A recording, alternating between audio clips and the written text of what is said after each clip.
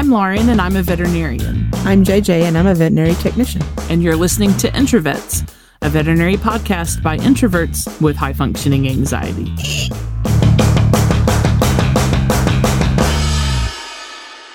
Hi guys, our episode today is going to be super exciting, but it also does focus on some tough subjects, and one of them is suicide, so we do just want to issue a trigger warning for that. If that's a sensitive topic for you, you might not enjoy the middle section of the episode. We have a special guest with us today. Dana Hampson is a licensed professional counselor. She attended the University of Montevallo, where she earned her bachelor's degree in psychology, and she went on to pursue a master's degree in community agency counseling at Auburn University, and later completed her master's degree in business administration at Lincoln Memorial University. She founded The Balanced Life in 2014, and that's a provider of mental health services in Madison, Alabama.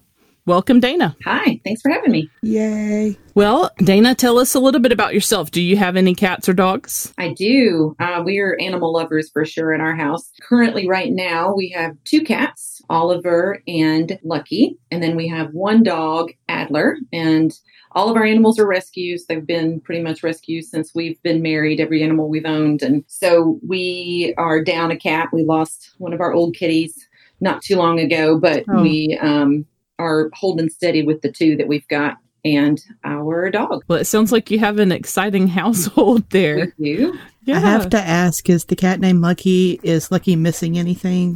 He's not. He just was lucky he didn't suffer a pretty negative fate. My husband found him in the wheel bed of a truck and where he probably curled up to stay warm up on Montesano Mountain and brought him home. So our daughter, who was in elementary school at the time, named him Lucky as a result of him being lucky. That's lucky. Many Luckies, animals-wise, are like missing an eye or a limb or a tail. Right, no. Or both. He's got most of his parts. Yeah, he's missing the parts he's supposed to miss, but the rest of his parts are still intact. We like to call that brain tumor removal. Right, yeah. Yeah, we had that brain tumor removed right off the bat. Okay. Oh, my goodness. Well, Dana, you're in private practice. I am. Tell me a little bit about how you came to be in private practice. Did you have other careers? Any particular areas of focus for your career so far? Yeah, I actually didn't really even consider private practice until about 6.5 years ago. I have worked in community mental health pretty much my entire career. I had 1 year where I worked with sort of a grassroots organization that helped adults with autism, but the rest of the time it was in mental health. And so worked in a myriad of locations that included residential treatment, psychiatric hospitalization, foster care, in-home counseling, outdoor residential treatment, almost all with kids, interestingly enough. Most of my career was with children and adolescents. And then my last job, I would say it was the catalyst for me realizing that I am better suited to be my own boss and to work a job that allows a lot of flexibility and creativity. And so my husband and I decided to take a big, giant risk and started The Balanced Life with just me. And over the last 6 years, I've added 6 other therapists. And so we have myself and 6 independent contractors that work with us. And this is probably where I'll be for the rest of my career, I would imagine, because it's exactly what I need to be doing. It's a perfect fit for me. And it allows me to get to do some training and some practice consultation as well. And I teach part-time at a local university. Just lots of fun, different things to do that would have been really hard in a traditional job. Yeah. All the things that I did up until this point from a career perspective just sort of set the stage for having a good understanding of what works for me and what doesn't work in terms of a workplace and coworkers and clientele. And this has been the perfect storm of all the good things that make work enjoyable. So the last 6 years have been the best of my whole career, for sure. That's amazing. That's awesome. I mean, gosh, and what a good example. I think that certainly people in the mental health field share a lot of life experiences with people in the veterinary field as far as, having a vulnerable client base that you have to advocate for, the burnout that you sometimes, I'm sure, experience as a mental health professional. So I think that makes you and people in your profession really, you guys, I think, just get veterinarians really well. You understand us. I think so. I'm curious as to veterinary professionals versus human medical professionals. Do you find that there's any differences between, I guess, the things that affect them, and about how many of people in those fields do you have that you work with? Do you feel like it's like a larger number compared to other professions? I don't. I actually see far more engineers and stay-at-home moms. That's largely my caseload. But I have several veterinary professionals that I see right now in two, you said human medical. That was funny. So two human medical professionals currently. But interestingly, I also have two clients who are spouses of veterinarians. And so I hear about it from the, right. So I hear about it from the spouse perspective, and they own clinics. So, kind of hearing their involvement from a spouse perspective and business partner perspective. I think the number probably is still pretty low for just medical professionals in general seeking help. I've, read about the suicide studies that have been done with veterinarians, but I would be interested to see just what it is for medical professionals. I do see a lot of nurses, but, for some reason, there still seems to be a lot of stigma with doctors and feeling like it's okay for them to ask for help. And so the few doctors that I've seen over the years, and I include just kind of everybody veterinary in that number, have been sort of a little bit more of a anomaly, I think, in terms of being invested in their own mental health and realizing that they have to take time for that it doesn't matter how busy you are. If you let your mental health decline, you're not going to function in any of the other areas of your life. It is entirely necessary to be able to be fully healthy and fully well-rounded, that you're taking care of what's going on in your psyche. So I have not seen a lot. I've not done any kind of study, so I can't say scientifically why I don't see very many, but I know of my colleagues at the office, most of us don't see a whole lot of medical professionals. And I do assume that it has a lot to do with, especially if it's a doctor, because I'm a doctor, I should know how to take care of myself. I have extensive training, so I should have, I should be able to do this. Or I just have crazy hours and it's just not a priority. You neglect yourself long enough, the problems they're going to manifest themselves in lots of different ways, for sure. So I'm pleased with the folks that have come out and seen me, see my colleagues or see other clinicians. But I think we've still got some work to do with breaking down the stigma for mental health with men, number one, because I think there's still a lot of stigma there. And then just mental health in general for folks in the medical field. Yeah. And maybe to some degree, it comes back a little bit to that I can't. I can't take time off in the middle of the day to go to my own appointment. I can't. I mean, those words have come out of my mouth before, before I realized that I, first of all, just have to ask and then structure my life around it. And what I found is some employers aren't tolerant of that sort of thing. But you know what? Some are. Some say, yeah, you absolutely need to prioritize that. Let's talk about how we can make it work. And gosh, those are the angels. Yeah. I mean, especially with the environment. Well, who knows what COVID-19 is going to bring as far as the environment with veterinarians moving forward and like the veterinary supply. But, what I hear constantly is I can't find an associate. I can't find an associate. I can't find an associate. Everyone wants to be a relief vet. No one wants to settle down. And I think that those are the types of quality of life changes that employers are going to have to start embracing, or they're going to continue to have trouble finding somebody to fill these positions. We're talking long term. I think that I don't know if any owner veterinarians are listening, but some of them their eyeballs might be popping out of their head right now at the thought of, allowing an associate time to have a mental health appointment in the middle of the day once a week. I know what they're saying. We can't afford that. It's XYZ reasons, but things are going to have to change somehow. Well, I would argue you can't afford not to. I think it's really short-sighted for a practice owner or a manager of any sort, whatever the business is, to say, we can't allow you to take this time off. Because what I hear about with people who worked in this case, veterinary practices or managed practices, is they talk about all of this drama that seems to go on as people are stressed. They are working really long hours. They're dealing with difficult patient situations. They're dealing with difficult patient owners. So the environment just is super stressful, which leads to people not being particularly productive.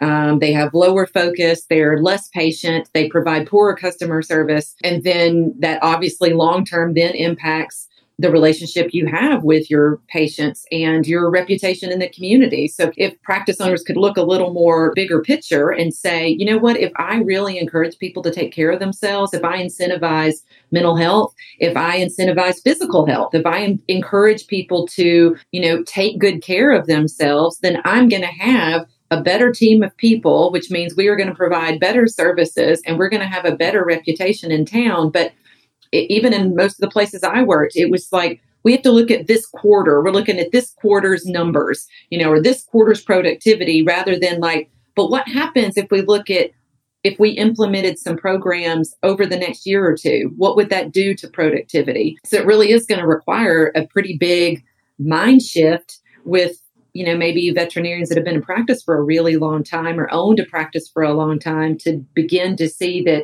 if I did encourage my staff to take better care of themselves, I actually probably would have a more profitable and productive business and a happier, healthier workplace. I don't think probably. I feel very certain that would be what would happen. But it's just a matter of getting to that point. Yeah. And I think, and I have absolutely no data to back this up, but I mean, in the veterinary hospitals that I've worked at, every single one of them, there has been intermittent crises of people constantly calling out, where, the clinic isn't understaffed. We have enough employees, but people are constantly sick. Now, whether you say that's with a virus or some sort of sneezing or vomiting, that kind of thing, or whether the person just can't face coming to work, that's a type of sickness. Sure. And I think that people are still having a lot of trouble understanding that. They're like, oh, you bum, get up and go to work, that kind of thing. But if you have a staff member that's repeatedly calling out to work, that's a red flag that they need some help, some intervention, I think. And sure. I don't think it means kick them in the butt and tell them to do better. It might be that they need, maybe they got some crap going on, relationships outside of work. Maybe the thought of going to work is so stressful. I've worked veterinary jobs before, stayed there for years, and kind of had this fleeting thought of if I got into a fender bender, I wouldn't have to go today. Wow. And when I started having that kind of thought, it was okay. Yeah. This isn't good. Yeah, we got to get out of here. Something's got to change. Yeah, I've had those exact same thoughts. Yeah, I think it's more common than people want to admit. I don't think that many people would admit that, but I'm sure other people had that thought. So if your job is that bad where the stress of going every day is man, I might consider a several $1,000 problem just to not have to go today. That, we got a major problem. We can't, that's not okay. Yeah. So we got to start intervening before it gets there. Yeah. And learning how to say no, I think, is probably one of those things. Speaking of veterinary professionals in general, what would you say to a veterinary professional that feels like they can't say no to a colleague or a supervisor? Well, I probably would start with asking them why they don't feel like they can, because nobody has the physical inability, as long as they have vocal cords, to say no. Everybody's got the ability to do it. So it's really a matter of I don't choose to. So I would want to have a conversation with them about, so why don't you choose to? So what are you telling yourself is going to happen if you say no? And so sometimes it's what I'm telling myself, it's what I've heard. If you refuse to do what I say, this will be the consequence.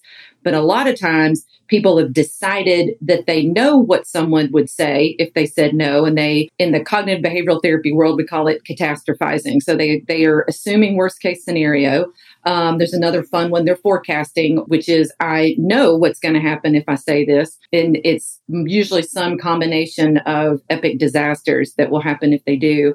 So I feel like it's important to help people examine where this I can't say no comes from. What are they telling themselves that supports that belief? Sometimes we'll even play out. What do you think? What are possibilities of what could happen? Because even most people's worst case scenarios of if they said no are still survivable and maybe not even that bad. Sometimes, frankly, losing your job is not the worst thing that could happen. Sometimes it opens doors to amazing things in your life. So if we just quit being afraid of what might happen if I say no, then we allow ourselves to just kind of deal with whatever's going to come along as a result of that. And what might happen if I say no is I get a good result and I have someone who respects that or who doesn't buck up against it or who maybe pouts a little bit and then they get over it. I have a good outcome as a result of it. But to me, either way, if I say no, I'm either going to feel good about the fact that I set a good boundary for myself and I will be able to deal with whatever consequences come from that. But people get really rooted in what they think is going to happen if they do it. And then they talk themselves out of even acting. So I hear that a lot. I can't. I have to say yes. And I'm like, you actually don't. You don't have to do much of anything except breathe and drink water and eat occasionally and eliminate and sleep. There's your have tos. The rest of it are things you're choosing to do. So if you're choosing to say no, why?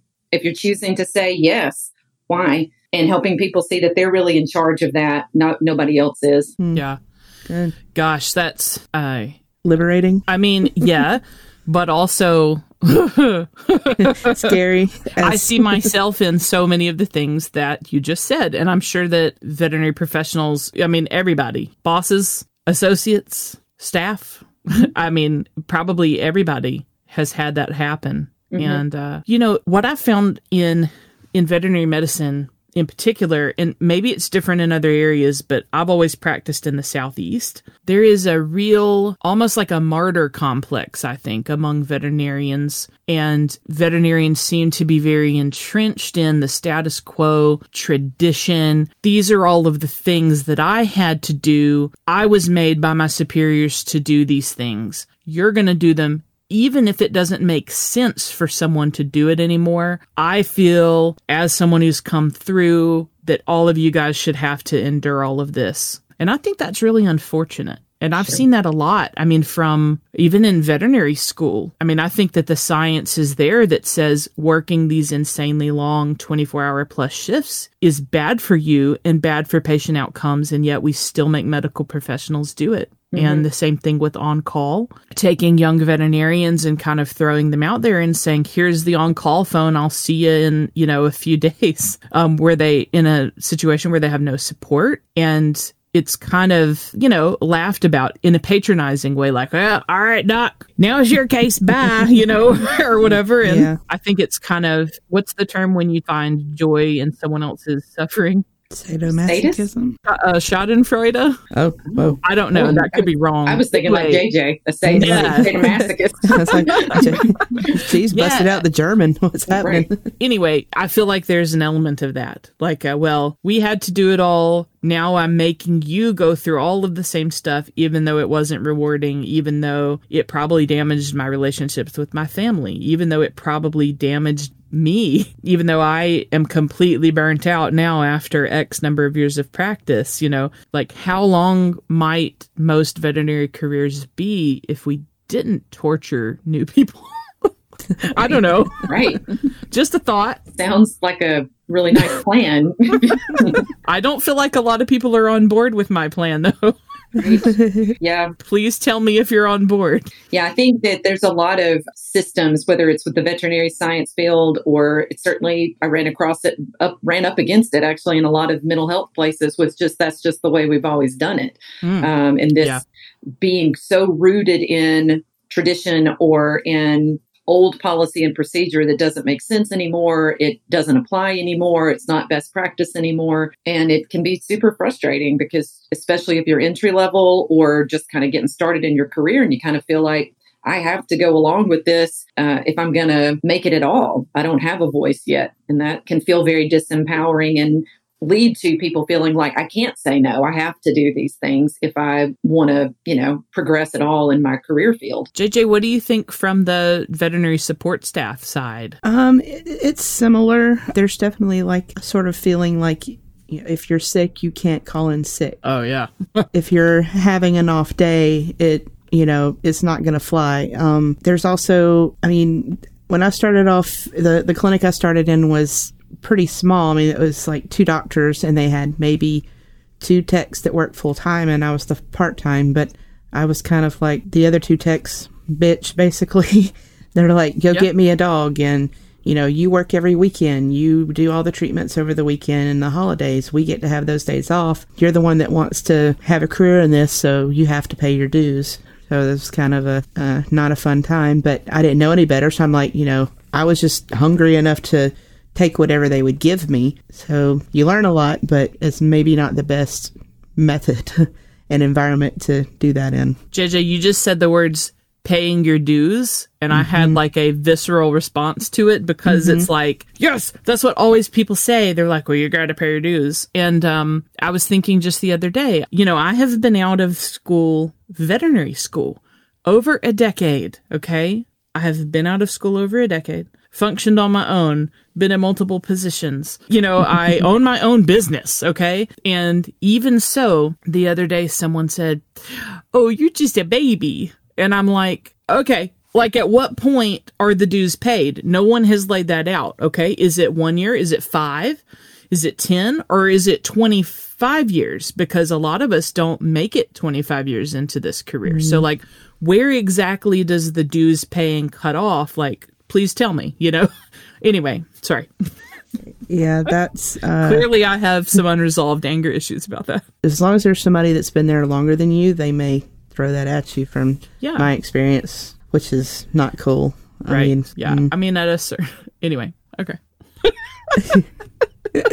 You hit on for just a minute the high suicide rate of veterinarians and veterinary staff. And this is something that's kind of been talked about for years. So I entered veterinary school in 2004. So during our orientation, we had a lot of people bring this up. Veterinarians have a high suicide rate, like seek care.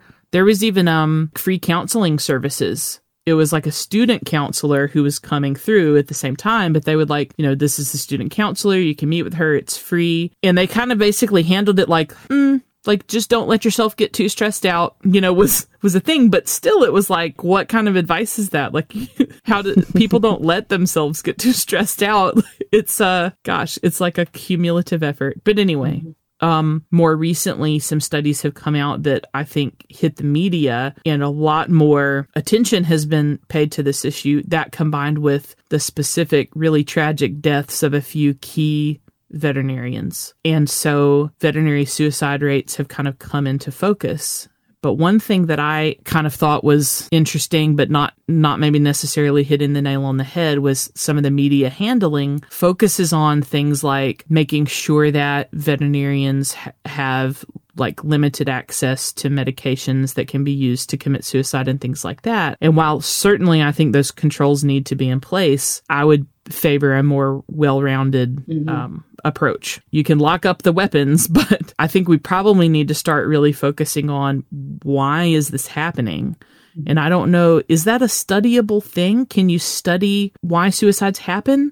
Or since by its nature suicide kind of removes the subject from the equation, is it impossible to study? Well, you probably could study, if people were willing to participate in it, people who have contemplated or attempted but didn't succeed, which is, I understand that a large percentage of veterinarians now are women, and women do tend to attempt more but don't succeed as often as men. And so, that would be potentially a very informative study, would be to talk to people who had been there and to talk about what would you consider the risk factors, or maybe even to study people who would admit to having depression or anxiety. What do you see as the risk factors for you? But I would imagine if you surveyed most veterinarians, they could probably talk about what it is that makes this particular profession so risky. And, I was even thinking about that. I was like, I wonder why. And I think you combine people who probably go into this field because they're compassionate, so they have a heart for helping, but then are also very driven. Any medical professional is going to largely spend a lot of time in school or getting a lot of education. So you've got people with pretty hardcore work ethics who are also very compassionate, probably don't hear much about work-life balance in school. And then you're dealing with the patient population that can't advocate for itself. So, you are relying on pet owners for information, and they are human and potentially, can be challenging to deal with. So you've got a challenging population, and then you've got this probably personality mix of drive and compassion. Maybe you sprinkle in some fear about the giant student loan debt they accrued while they were in school. And you've got sort of this high pressure, again, that I can't say no. I've got to work however much they say to work. I can't take care of myself because I don't have time. And then by the time they make the decision to end their life, it's because the cumulative effect of all of that pressure and stress and lack of self-care has resulted in feeling like there's not another option, that things are too hopeless to come back from, and the terminal decision has been made. Yeah. Gosh.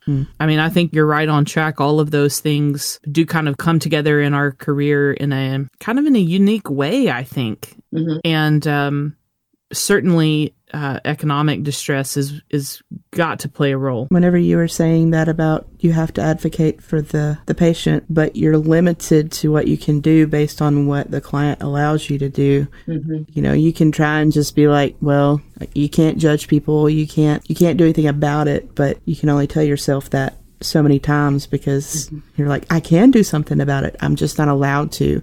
And then when you have a negative outcome, a lot of times it turns out they're going to blame you for that. It's your fault because you didn't do this for free, or, you let my animal die. And I'm like, we didn't want to. Right. That is tough. I think even in other careers, dealing with the general public is hard. People are, they're people. Mm-hmm. They're just complex, and you never know how they're going to react. Sometimes the public sort of treats us like punching bags. Especially the non-veterinarian staff, I think, is who takes the brunt of that. The receptionists, the technical staff. Sorry, there is a dog barking in the background. That's yours. Okay, it's Dana's dog. Downstairs. Nice. There are some veterinary groups that have kind of taken it upon themselves to say, enough is enough. We're not tolerating this behavior from clients anymore. And I think that is a good thought. Those groups range from mild to potentially militant levels of we're not going to take this abuse from owners anymore. But I mean, pet owners sometimes band together on the internet and basically attempt to ruin the reputation of veterinarians after a single negative case outcome. I don't see that happening with human medicine, right? I mean, maybe it does, and I just am not aware of it. But to me, this seems to be a phenomenon unique to veterinary hospitals where people will just, one thing upsets them. They share a post on social media, absolutely just slamming the veterinary hospital, relating things that are usually completely incorrect. In their mind, it's right, but like factually and medically, it's usually very suspect. And then it just explodes and goes viral on social media. And then people storm onto Google reviews. They storm onto the Facebook page. They go picket outside of the veterinary hospitals and things like that. And the stress then in the social media age of a single negative review then becomes so huge because there are clinics that have been shut down and some prominent veterinarians who have committed suicide. That's been apparently a strong contributing factor in some of those deaths. So is there a way to get clients to behave better? I'm trying to think of a way to phrase it. Sure. I think so. I think, a lot of it has to do with how you train your staff to handle those things. I've noticed I'm generally a pretty nice person when I go in to, and interact with someone at a front desk. But, there's been times where, a good example is I think the last time I had to call Verizon and talk to a customer service person, it was a couple of years ago, and I was already in a mood. And I was mad about something on the bill. And this poor person on the other end, I just was like, I was already irritated, just going to give them a piece of my mind. And this person was masterful in managing me. Wow. They had a very, the voice was not, it's like a balance between soothing, but not patronizing. She was able to really express concern about the problem I had, really listen to what I had to say, didn't interrupt me, assured me she was going to do what she could to help me out. And I could just feel the wind going out of my angry sails while I was on the phone with her. And I got off the phone and I was like, wow, she really handled me great. Now, I know and have heard about situations where an owner has come in and was just ugly, like, using terrible language, threatening behavior. And that's a whole different ballgame. And to me, that's a practice management problem if that's tolerated. Someone's going to come in and be threatening and abusive to staff. That should be something that is a workplace culture that is just not tolerated. But I think there's this middle ground of clients that maybe come in that are dealing with X, Y, and Z in their life, plus they're worried about their pet. And with the right customer service person at the front desk, they might be able to manage that. But I think a lot of times people at the front don't feel empowered to manage it, or they don't have the training to manage it. So they almost add a little kerosene to the angry fire, just by either acting passive, which fuels somebody who's already mad, right? Or they get defensive or pissy, which is the very last thing you want to do to an angry person at the front desk. And so then the pendulum swings, and then maybe the other group of front desk folks might tend to be, very, very accommodating and almost kind of condition this person's behavior, like that we're going to tolerate this. You act like a bully, we're going to bend over backwards to give you whatever it is you want. So I think it starts with having staff that know that the practice manager has their back or the owner has their back, and supports them in being assertive with the folks at the front desk. And assertive is that I am straightforward, but I'm also kind. So I, can say to a customer, sir, we're doing everything we can to help you out. But I'm going to have to talk to the doctor about what she wants to do with this. Or, I'm going to need to ask you to stop yelling so that we can have a conversation, because I really do want to help you solve this problem. But I don't know if my 20-year-old self could have done that. And I don't know because I didn't have any training in it, but I did learn through doing some working in retail, how to kind of diffuse customer situations before it turns into, somebody's ripping stuff off the walls. So I think, I don't know, maybe y'all can educate me about that. My theory is there's probably not a whole lot of conflict management training and assertiveness training and communication skills training that goes on for front desk staff or even for veterinarians to feel like I know how to have these conversations and to not take this crap personally, because this isn't about me. No matter what they say, if I've done the best I can, it's not about me. And to be able to feel empowered to redirect this client, and also to know when the line is that they just have to go. And even if they get mad and post a Google review, that just may be what we have to deal with. But I want my staff to know they don't have to be mistreated, and they do have a voice when it comes to customers, but they have a responsibility to be good customer service representatives for this business. When you said assertiveness training, why did you laugh? Isn't that commonplace at most workplaces where they do a great job training their staff? I'm just kidding. I know that. Okay, I was staring at you with nobody does this. Nobody. And it's crazy because it would solve so many problems. And we spent some time, maybe we spend a little less time perusing the policy and procedure manual and a little more time on what assertiveness is and how to communicate effectively and how to solve crises before they actually become a crisis. That'd be, we'd be a lot more productive if we did that. Oh, I agree. You know, and in the Southeast, I think community at large, the idea of an assertive woman is very scary, Dana. Because it's really a word. It's really a word that starts with a B. Mm-hmm. That's what we think about assertive women in the South. You're saying bitchy? The B word, yeah. I mean, this is an explicit rated podcast. Don't be shy. Oh, okay. Yeah. We try not to say the F word, but Wow, I've been holding back. Sounding all professional and not saying shit I really want to say. So Brene Brown says the F-bomb on her podcast. hey, well, Brene says it should be open season for you guys. That's what I said. And if people can't handle it, then they need to fucking listen to something else. Yeah. Oh dear. Sorry, no, you have to edit. No, it's fine. Yeah, we got it. Ben cut that. Yeah, I think the idea of assertiveness training, and maybe it's different in other parts of the country. I've only ever lived in the Southeast, but here, I think if you say the words assertiveness training for women, that makes people really uncomfortable. We spend most of our time conditioning young girls and then women to just be passive aggressive. That's just sort of the Southern way. It's like, aw, bless your heart. Right. I don't really mean bless your heart. I mean, F you, right? Mm-hmm. Yeah. And so, but we have a very strong culture that, and I don't know that they have to teach it anywhere else, because I think you visit other parts of the country, people are just generally much more straightforward. Almost to the point of being a little abrasive or aggressive, but I think there's a nice middle ground where we just say what we need to say in a straightforward way with empathy towards the person's feelings. That this person may have a feeling about what I'm about to say, because it may be difficult to hear, but it doesn't mean I don't say it. Right.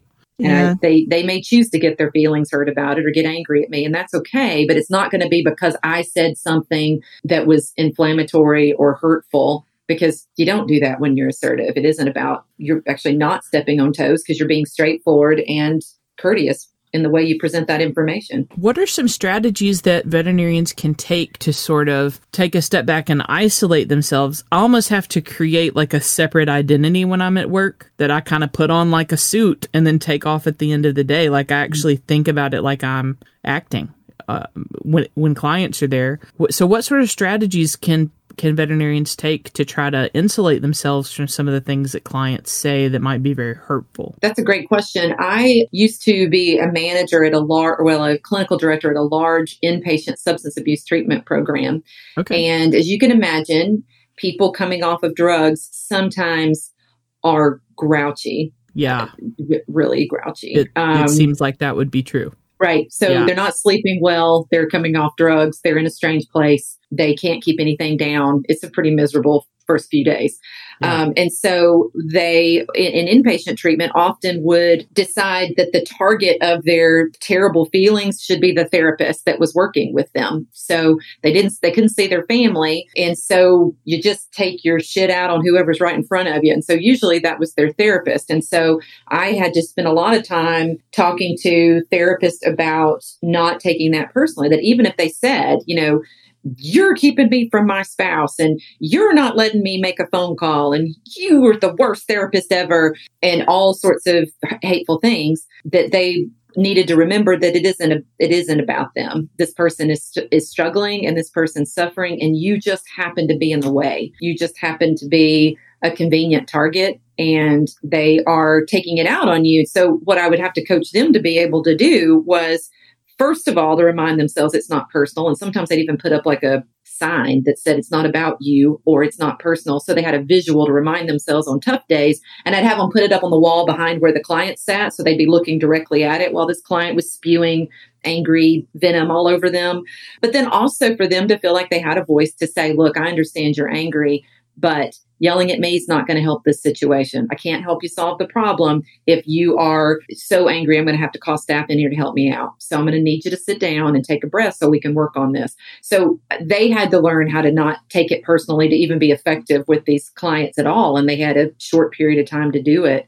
So I would think something kind of similar would be what veterinary professionals need to do as well. Is number one, is if I know I'm doing the best I can, then that's the thing I have to go home with at night. Even if the client doesn't think I did the best I could, I know whether I did. And I can feel comfortable about that fact.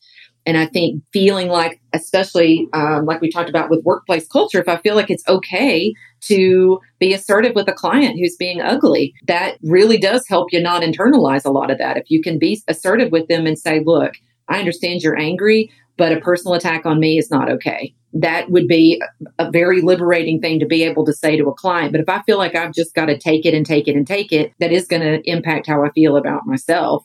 So, those would be two things I would start with, is the reminding myself that this actually isn't about me, and that I'm doing the very best I can, and that I do need to verbalize if somebody's really crossing the line and being abusive towards me. I need to feel like I can be assertive to them about what's going on. And I think for the reception staff and the non-veterinarian staff, that's going to have to be a management down Absolutely. sort of behavior modeling situation. There's no way that a receptionist or other staff member could feel comfortable saying something like that to the owner, no matter how much it needed to be said, unless they knew that the owner of the hospital and the management was going to back them up. Mm-hmm. I mean, I've worked at places where we absolutely knew that they would not back us up. Mm-hmm. Where, you would have a client that would come in and break line in front of other clients and demand to be seen immediately. And that sort of behavior was accepted because that particular client came in a lot and spent a lot of money. You felt like you couldn't be protected, I guess. And it's also a problem that happens a lot, is that you might have a client who behaves one way with the staff and the different way with the doctor. So the doctor may not see it. And I guess you kind of have to have enough trust in each other not to think, because there are staff members that would blow things out of proportion. But I don't know. It's very frustrating when that happens, because you're just like, hey, he just chewed me out because I was trying to tell him about this medication that you recommended. And then the doctor goes in there and they're like, oh, you want me to have my dog take this antibiotic? Oh, okay, that's fine. And I'm like, I just said those same words and you ripped my head off. What gives, Joe? Yeah, I think it would be very tough to be in an environment where your legs are cut out from under you by your boss. And if I were working with somebody like that, I would really have to help them problem solve and think about, is it worth it to stay? If you don't feel like you have any power to change anything, if you don't feel like there's any room for improvement, or you have a boss that refuses to do anything differently, then you do have to do sort of a cost benefit analysis of, is this job worth it for me?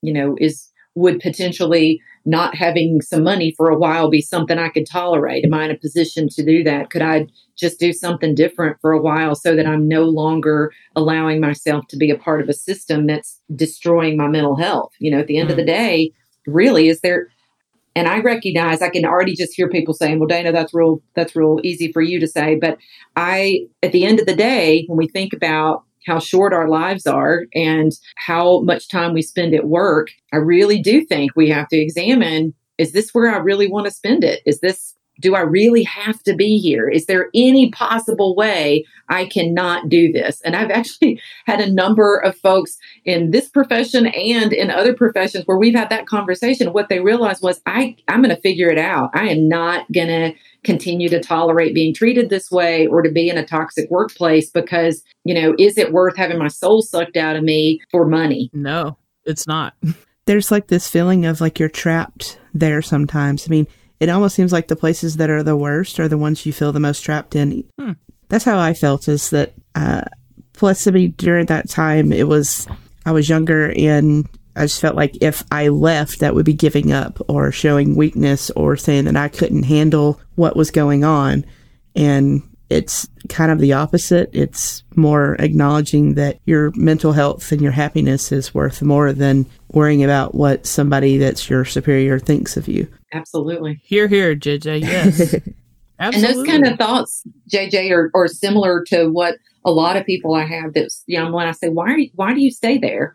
They'll say things like that. Well, I don't want to give up, or I'm not a quitter, or I said when I started I was going to stay 5 years, but they lock themselves into things that are just arbitrary. It doesn't matter if you said you'd stay there 5 years. If you hate it and there's no avenue to try to improve it, then you do have to say, so if I don't have to do this, why am I choosing to?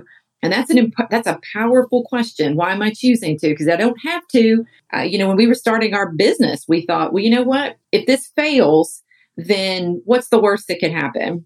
Well, we could be bankrupt. Would that suck? Yes, it would suck really bad. But could we survive it? Sure. Could I still get a job? Yeah, I could wait tables if I needed to. Could we live in a studio apartment, my husband, daughter, and I? Would that suck? Sure. What if we had to move back in with my parents? Well, that would suck. But could we do it? Yes. And so everything we bumped up against, I was like, well, short of dying, anything that could happen is survivable. So why do we keep ourselves tied into these terrible toxic work situations by lying to ourselves and telling ourselves that we have to, because we don't? And, the more people who realize that, the more these toxic places can't continue to operate. Right. Right.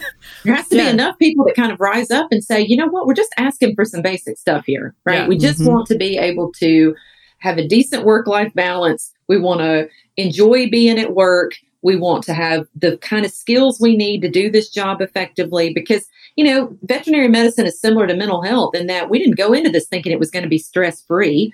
Nobody becomes a counselor because they think, well, this is going to be a piece of cake job where I make millions of dollars. It's just not what happens.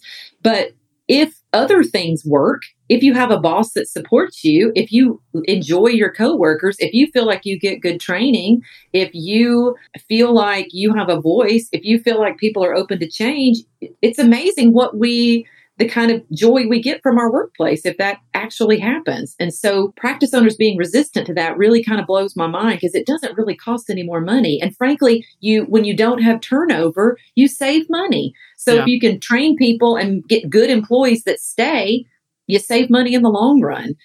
But again, it's about being short-sighted versus long-sighted. Yeah. I mean, and many veterinary practice owners are veterinarians without any sort of business training at all. Right. And when I say many, I mean almost all of them, unless it's a corporate practice, right? And so I think that it's easy for veterinary practice owners to get caught up in very, very short-term things, because in the beginning, that's what they're having to do. They're having to make enough to pay the rent. They're having to, they have to keep a small staff. They have to just get by. But after a certain number of years, our goal doesn't need to be just getting by, and as you pointed out, giving people the skills that they need, the breaks that they need, the support that they need helps you meet the bottom line in ways that are probably not measurable. I wish I could point to some sort of study. I mean, it would be interesting to look up and see if people have tried to quantify this, but I don't know if it is fully quantifiable. I just know that I have seen a lot of really amazing people leave this profession, and it was because they didn't have the support that they needed. And I think that's such a shame, because we want this profession to be populated by people who continue to care and do the best job possible. And if those people are continually tread upon and beaten down and they finally leave, it dilutes it leaves behind the people that don't care. Right. Yeah. Well, and I think you alluded to this just now about not alluded to, you said they don't have any business training. And I think that's the case for a lot of private practice owners that are counselors, and they struggle to be business owners because they didn't go into counseling because they care about business. They go into counseling because they like to counsel, but you own a business, you have to think like a business owner. And I imagine that's probably what happens with a lot of practice owners too, is that they don't get training on how to be a good business person or how to be a good manager. What does it mean to supervise people? And how do you boost morale? How do you take care of your employees? It's just not something most managers, regardless of the field they're in, get trained in. There are some places that apparently do a great job with that, but I don't think it's the general culture of most workplaces. I think it's usually people just start a business because it sounds good, or because they want to be their own boss, or they get promoted because they've been around for a long time. But it's not because I have a strong drive to have a business that's profitable and sustainable and offers an amazing service, and I want to have a team of people who are healthy, happy employees. Like, that is maybe what people would love to see happen, but it's not something people are trained in how to do. Yeah. Just quick sidebar. If you have not read The E-Myth Revisited, you should, because it covers many of these topics, not necessarily about mental health, but about how to build a team, how to lead, how to kind of balance the entrepreneurial spirit with the technical aspects of running a business. And it plays right into some of the things that we're talking about. Sidebar over. Not a paid endorsement, just a straight up recommendation. Like one, but that was nice. I have a good commercial voice. You do. Yeah. Earlier we were talking about work-life balance and boundaries and how those things are super important. How would you define work-life balance? I would say the best way to conceptualize that is that I have a very purposeful mix, and I think purposeful is an important word, of time spent at work and time spent with, because work is obviously part of life, but time spent doing things outside of work that I enjoy.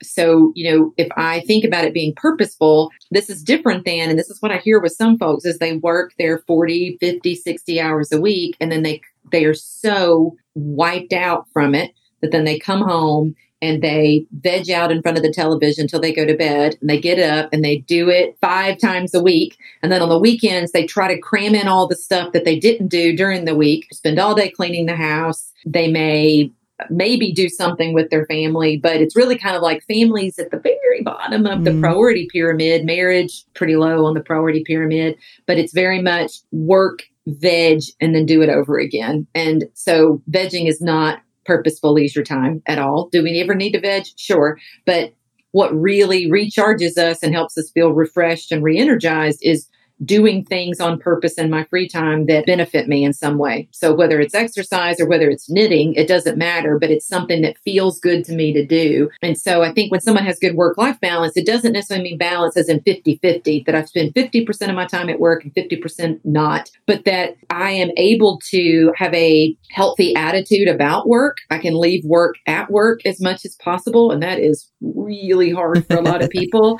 but that I can just let my drive home be where I put it aside. I mean, as a therapist, I have to do that. I can't bring everybody's stuff home with me every day. I would be in bad shape. So I have to be able to say I did the best I could and I need to put it aside. So part of the balance is that I can leave work at work. And then when I'm not at work, I'm able to enjoy the time by myself or with my family, and that I take care of things that are important to take care of. Nothing seems to suffer. Does that make sense? Like the things I choose to put my time into all get what they need. Now, would some of us like to maybe have less than 40 hours a week at work or 50 hours? Sure. But that I work what I'm supposed to work, what I commit to working.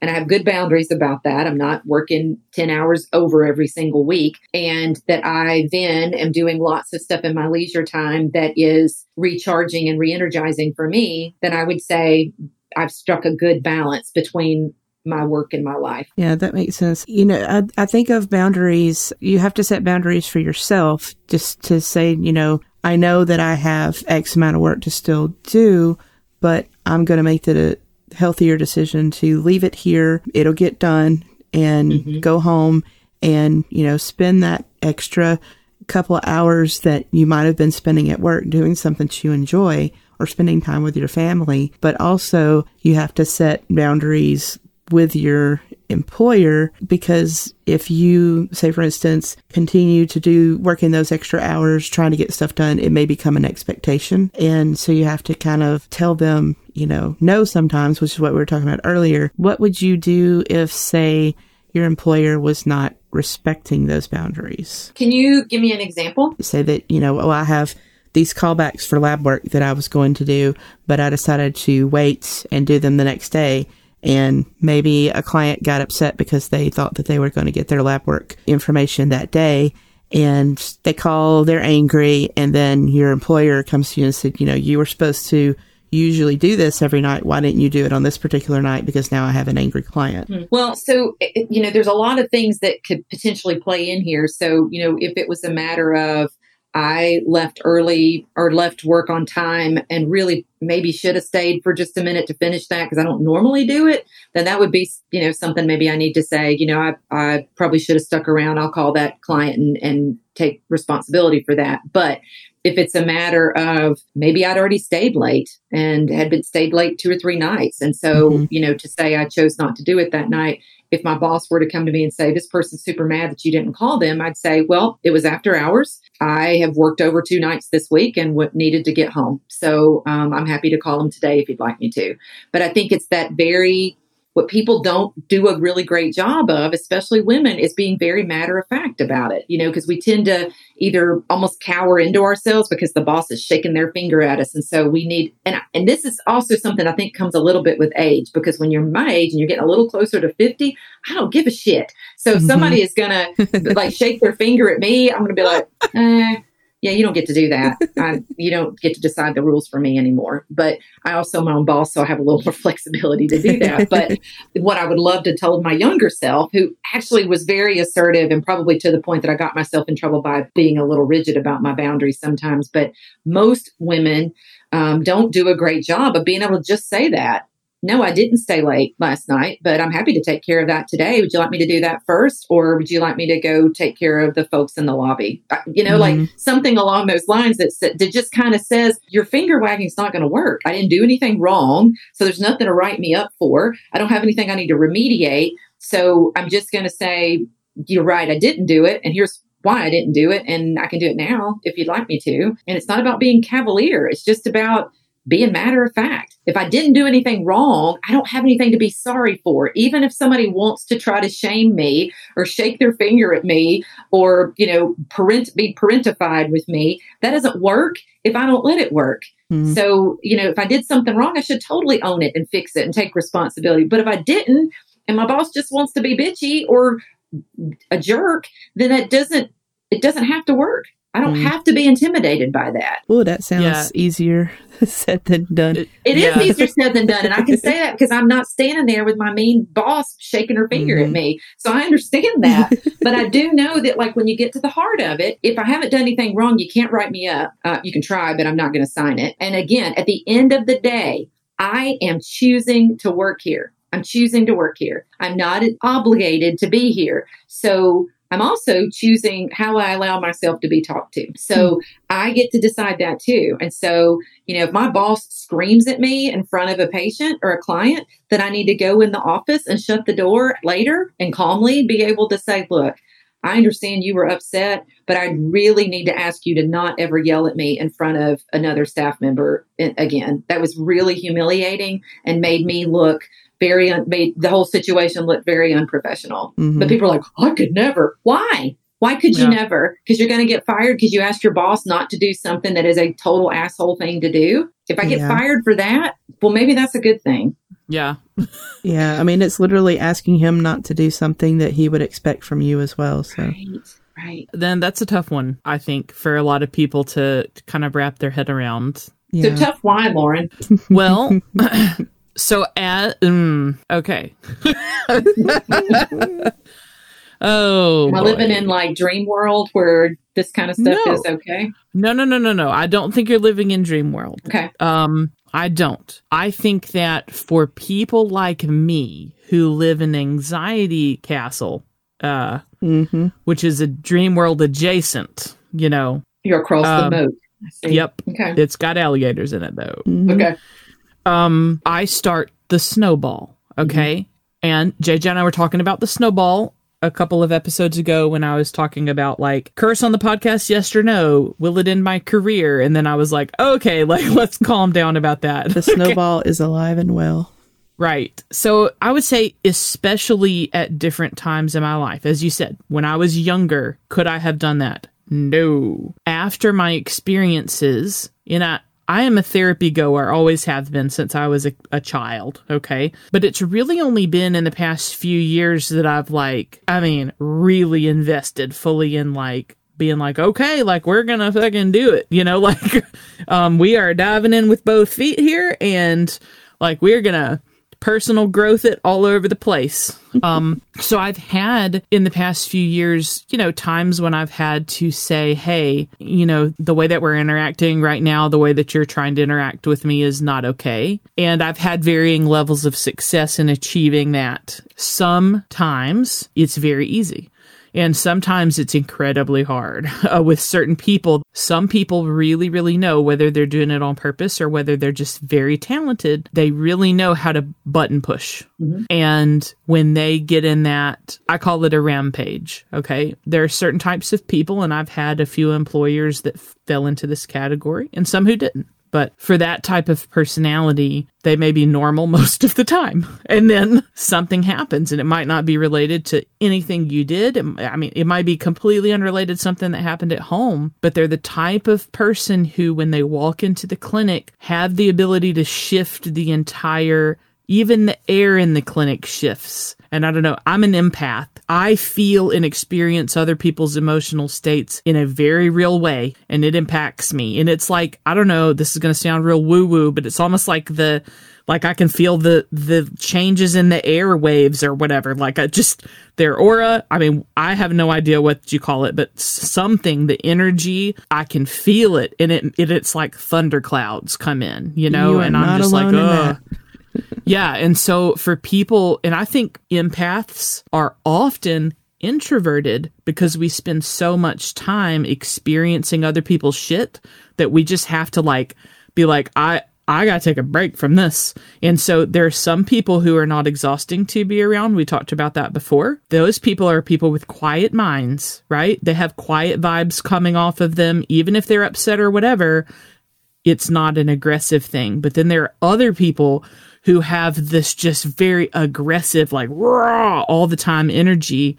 And then when something sets them off, they're the type of people that come in, curse, throw things, throw chairs, you get Slam equipment doors. Thrown at you, stuff like that. Like, I wish that was unusual, Dana, but in a veterinary setting, I'm here to tell you it's not. It's a daily occurrence. Some of these people, they've gotten away with this behavior. I don't know why, but they come in and they just pitch a fit. And then after that, they act like flipping everything's normal and nothing has ever happened. And it's very confusing for someone like me who wants everything to be regimented and with a reason behind it.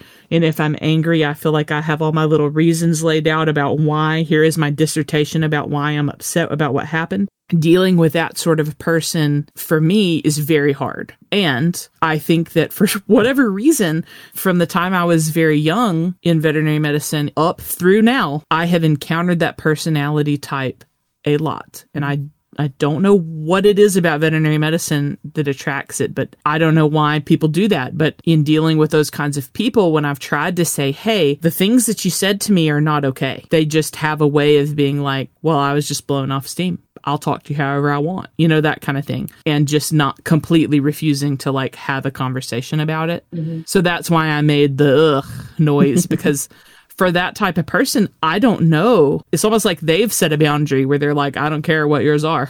My boundary is I don't care about your boundaries, or, I don't know, but maybe I'm just... No, I see what you're saying. And I think that people like that, it's just a matter of conditioning. They've learned that being a bully results in people conceding and giving them what they want, right? Oh, yeah. And so it is a matter of the time to recondition someone, and you may or may not stick around long enough to do that. But I think enough saying, it's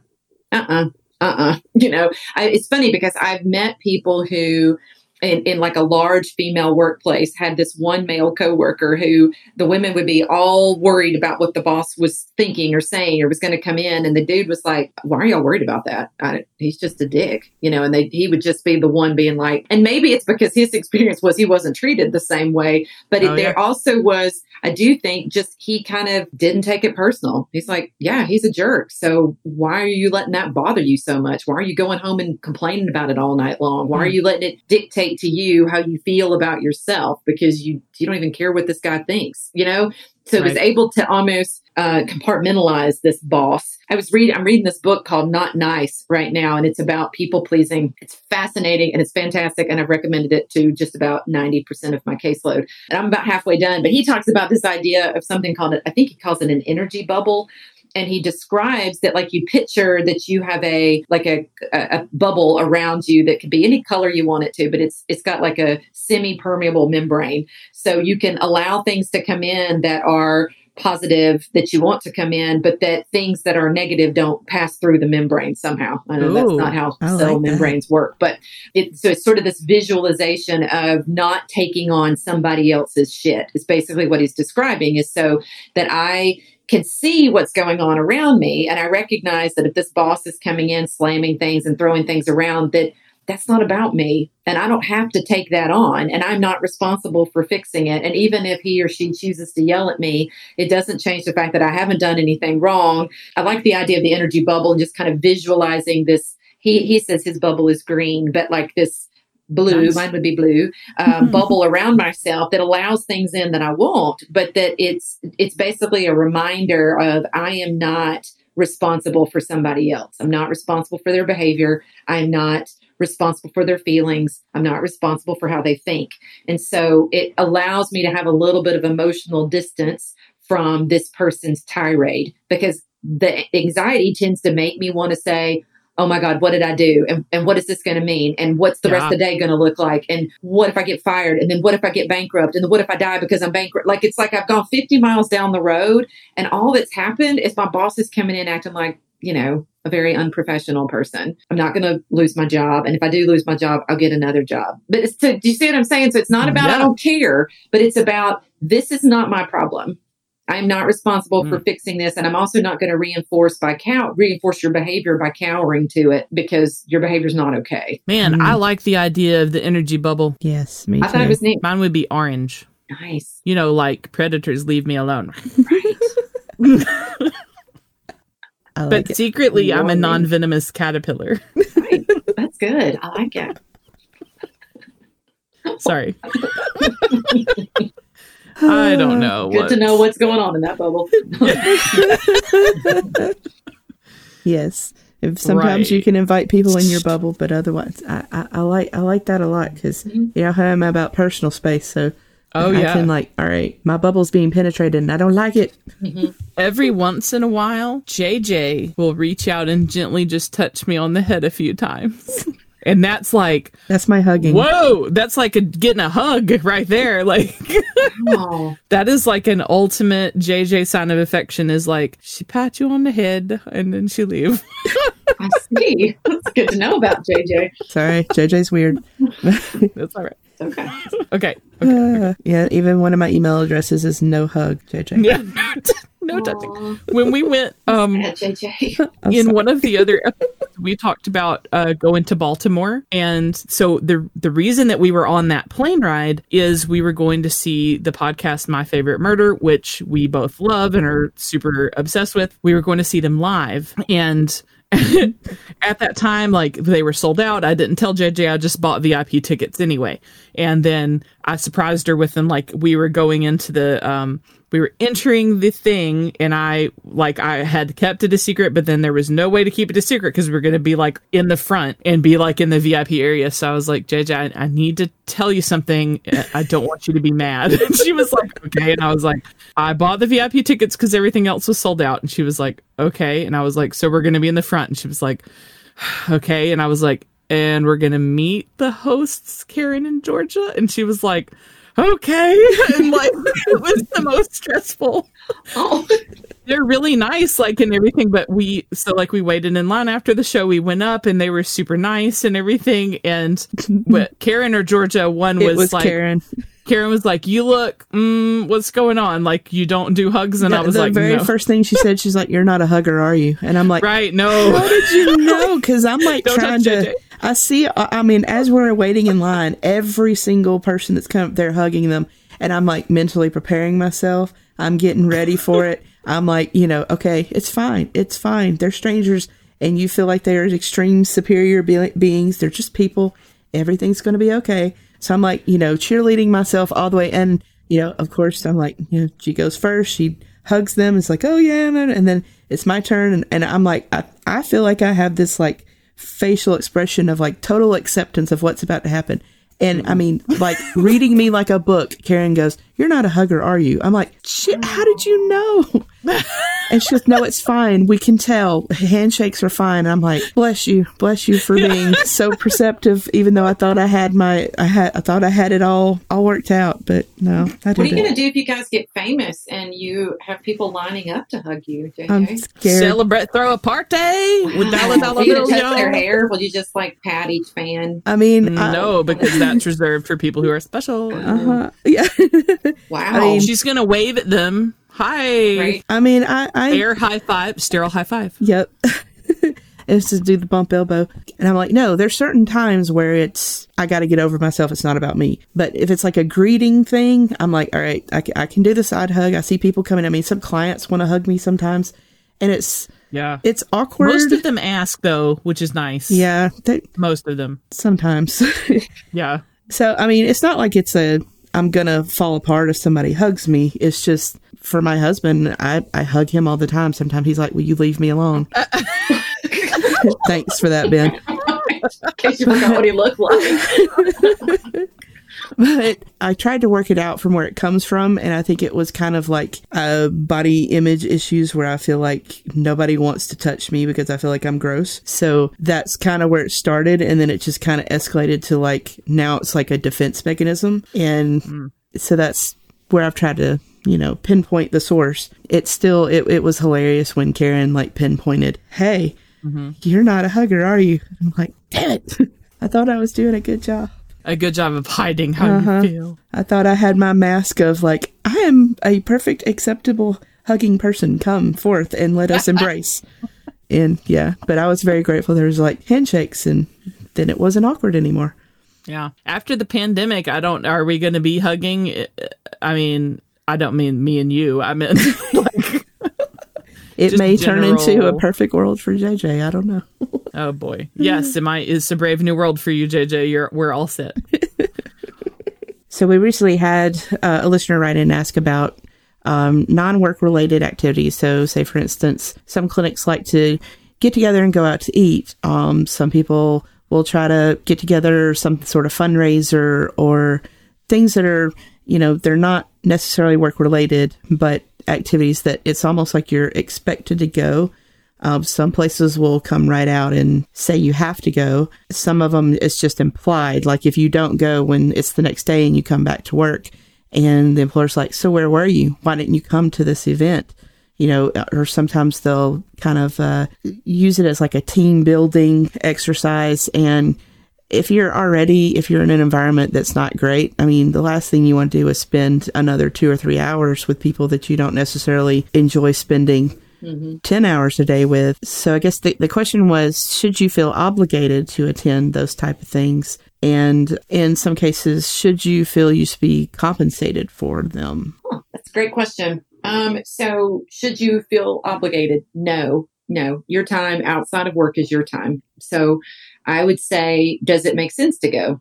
I've certainly done a lot of stuff outside of work because it made sense to go, because if I have a good work-life balance, I'm not going to mind going to something outside of work occasionally, but you can't tell me I have to do something outside of work that I don't get paid for. You just can't. So you can't mandate unpaid work activities.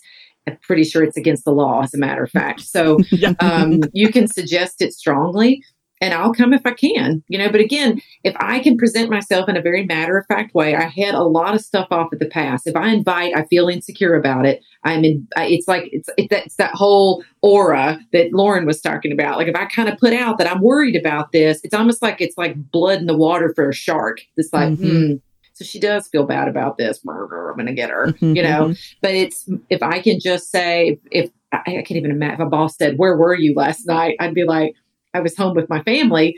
Hope you guys had a good time last night, or heard it was a good time last night. Did y'all have fun? Again, I can just take it whichever direction I want to. I don't owe anybody an explanation about what I do in my free time. It doesn't matter if they think they deserve an explanation of my free time. They don't get it unless I give it to them. So I can choose to share or I can choose not to. Maybe there are times, like when I first started in the field, I probably was a little more inclined to go to that kind of stuff because I thought I had to. But I think a better frame is, am I choosing to go to this because it would be beneficial for me? It would be beneficial for my career. Is it a networking event or a team building event that I think would be helpful? But you're right, JJ, I'm not going to take time away from my family to go team build with a group of people that we got bigger problems than a ropes course. And so I think that I want to be a team player. I want to do a good job. I want to go above and beyond, but above and beyond doesn't mean that I do tons of extra stuff, especially stuff I don't get paid for. So I think shifting that language from I have to I choose to is important, because if I'm choosing to go to this and I'm still pissed off about it, there's a problem. So I shouldn't do it because I'm choosing to and be mad. I'm going to choose to and go and enjoy it, or I'm going to choose to not go and not feel bad about it. I like it. Yeah. One problem that I have had in the past is the feeling guilty part, and also feeling like I had to, that like I owed someone an explanation. But what you just said was you don't Period. owe anyone an explanation of what you do when you're outside of work. No. Yeah. I mean, except your family, but like certainly not your boss. So going out for drinks one night a week or whatever in some sort of happy hour situation is not going to fix a broken work culture. What fixes a broken work culture is top-down management changes, modeling the behaviors that you want, compensating employees well, and providing an environment that makes people not want to potentially get into a fender bender to avoid. Right.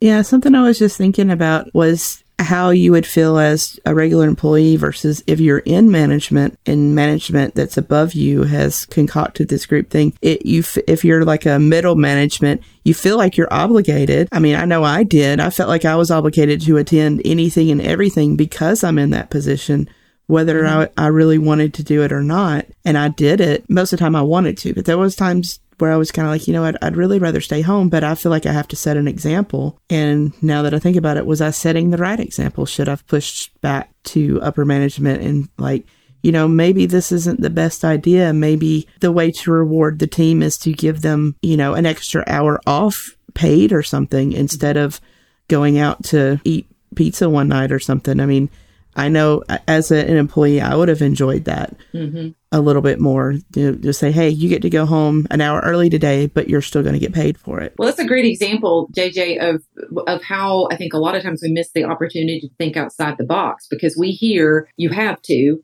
and then we go, okay. And I'm annoyed about it and I'm resentful about it, but I'm going to go because I have to. Right. But if I can say, okay, so I don't want to. And I was in middle management for a long time, which is not a fun place to be because people underneath you are unhappy and the people above you are unhappy. And it's a lonely place.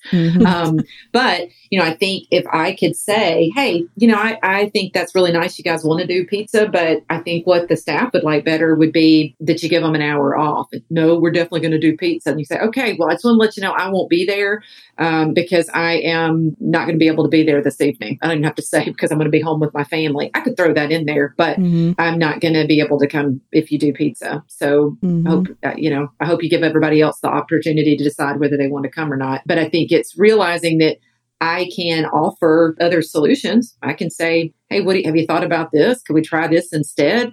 I don't have to just say because the boss said so. That gets really ingrained in us that because somebody's in charge, it means they're right. No, it just means they're in charge. So, right? So sometimes we need to say, but is it right? Is there an opportunity to think outside the box? What if it's actually wrong? Is it okay for me to voice that? Sure.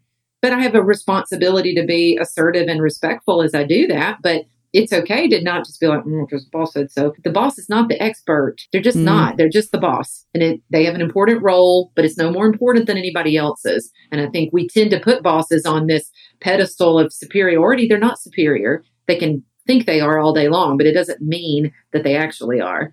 So if we can treat them like they're another person that works here that does have authority, but they're not better than me, and my voice is important too, then, it changes the way I view everything at work.